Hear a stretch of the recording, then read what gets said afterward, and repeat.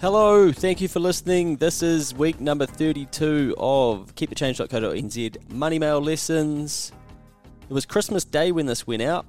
You guys were getting stuck into the turkey, and I was getting stuck into my laptop. Maybe there's a little something wrong with me, but hey, it is what it is. Trust me, I drafted it on Christmas Eve. Maybe that's just as bad, but anyway, it was Christmas Day when this email went out, and it was actually great to hear back from a number of people who wished me a very Merry Christmas. Very, very nice of them. Christmas Day, have a good one, was the title of the email, and it was very short and succinct because I knew that people probably wanted to be riding their new bike, shooting that Nerf gun, playing a bit of cricket, or getting stuck into that bottle of champagne that they'd been gifted for Christmas. Who knows? Hopefully today you have a brilliant day planned with your family and loved ones. A few beverages and the odd awkward, oh yeah, thank you, oh great gift, yeah, I've always wanted one of those, yeah, outstanding. Well, we'll keep it quick today because no doubt you've got more important things to do, like champagne and opening presents. I've been doing a lot of thinking about the number of amazing things people do for others at Christmas time. Last weekend, I briefly helped out at the City Mission to help pack some Christmas parcels. There were volunteers, donated foods, and gifts everywhere that you looked. But apparently, it's never enough. These types of initiatives can't keep up with the demands of those who need their help. I may be wrong, but it seems these not-for-profit ventures are doing more and more every year, but we aren't fixing the underlying problem. I don't know what the overall solution is to inequality, but a mate said to me this week that wherever you are right now is a sum of the decisions you have made in your life. That might be confronting for some and comforting for others. Something for us all to ponder. Wherever you are today, I think this time of year is such an important time to be grateful for what you do have. I'm about to have pancakes at a beach house. A very privileged life. The best bit? This house isn't even mine. And I'm not even paying to be here. I'm house sitting so that owners can travel for Christmas. There are always ways to get closer to luxuries if you're willing to think outside the box. Even if you don't feel like you have a lot of money or the fancy Christmas that somebody else is having on social media right now, there is richness around you. You just have to look for it. Having a family, love, health, education, and modern-day tools like the internet puts us at an unfair advantage of a lot of people. Let's make some kick-ass decisions together in 2021 that have us and those around us in a better position than we are today. Enjoy your day today, look after yourself, and I'll see you on New Year's Day. Thanks for reading this year. Merry Christmas, Luke. P.S. You're one of 2,477 recipients. Did you know? Remember those Boxing Day sales aren't made for you. They're made for the retailer. So again, don't buy dumb shit you don't need to fill in your Boxing Day. That was a bit of a throwback to a few episodes ago when we thought about Black Friday, I think it was.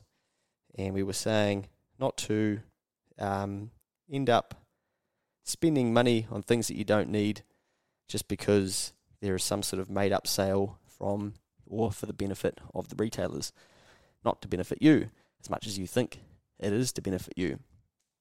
Now, Christmas Day, obviously a lot of people's favourite day of the year, and a couple of little stories here. So, house sitting for me, that was a way that I looked at. I did an exercise when I was starting a business that I knew wasn't going to have a high level of income, and I wanted to find a way to remove costs out of my life. And if you've ever lived in Auckland or attempted to, you'll know that it's not cheap up here. They don't really just let you live in these houses for not much. And I thought there's got to be a way to strip out some accommodation costs. I had the ability, which is very lucky, to be able to move home as such and use that as a home base, but that cost me in the form of travel, which then gave me an opportunity cost because very long drive from where most of my meetings were. So it meant that I had a very boring head-down life where I would sometimes be up at 4:30 and home at 8:30, go to bed and do the same thing the next day because I was trying to miss the traffic both ways. Now, you don't need to hear my problems or my whinging because I know that you don't care. Well, I thought there has to be a way where you can live for free beyond this. And I came across this thing called house sitting. And I found that people move around the country and they let you live in their house while they are gone. In return, you're usually looking after their pets, watering their plants, sending them cute pictures and updates, liaising with the people that are ringing on the phone or coming around to fix something, and you become the glorified pool boy for the time that they are away. How long has this been going on? Anyway, without boring you for too long about my weird life, a mate and I signed up and we did a number of house sits around the place, and now a number of our friends have gone and modelled that same behaviour and done the same thing. And it's amazing how many places you can actually house sit for free and therefore remove one of your biggest costs, which is your cost of living. A lot of people, oh yeah, lucky for you, yeah, well I've got a dog, or yeah, well I've actually got a partner and that's not going to work. Well, yeah, okay, this isn't for you then. If you want to dismiss it straight away, then that's fine.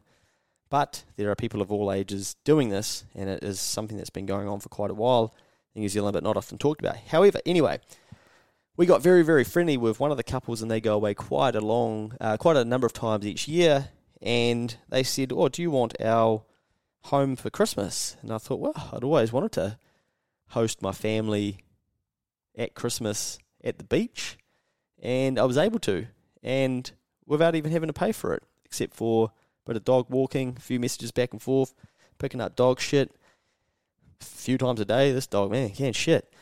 And that was effectively the rent that I was paying, not physical money. So sometimes there are ways in life to do things that you've wanted to do without actually having to put your hand in your pocket, thinking outside of the box. The second key for this lesson in week number 32 is around being grateful, something that I'm very, very big on and suggest that all people practice, and that is taking the time, all the time, to think about how grateful they are for the things that they do have in their lives. Right now I'm watching two guys jump out of vans who have bright fluoro jackets on, and it's quite cold outside, and they're probably uniforms provided to them by their employers, and that's something you take for granted, right? You go, well, like I should get given a uniform. Well, that's one piece of clothing that you then don't need to pay for. Like, how good is that? So it's taking things that you're normally taking for granted and then trying to be grateful for them. They both look like they've got work vehicles. They're probably not paying for their fuel in them.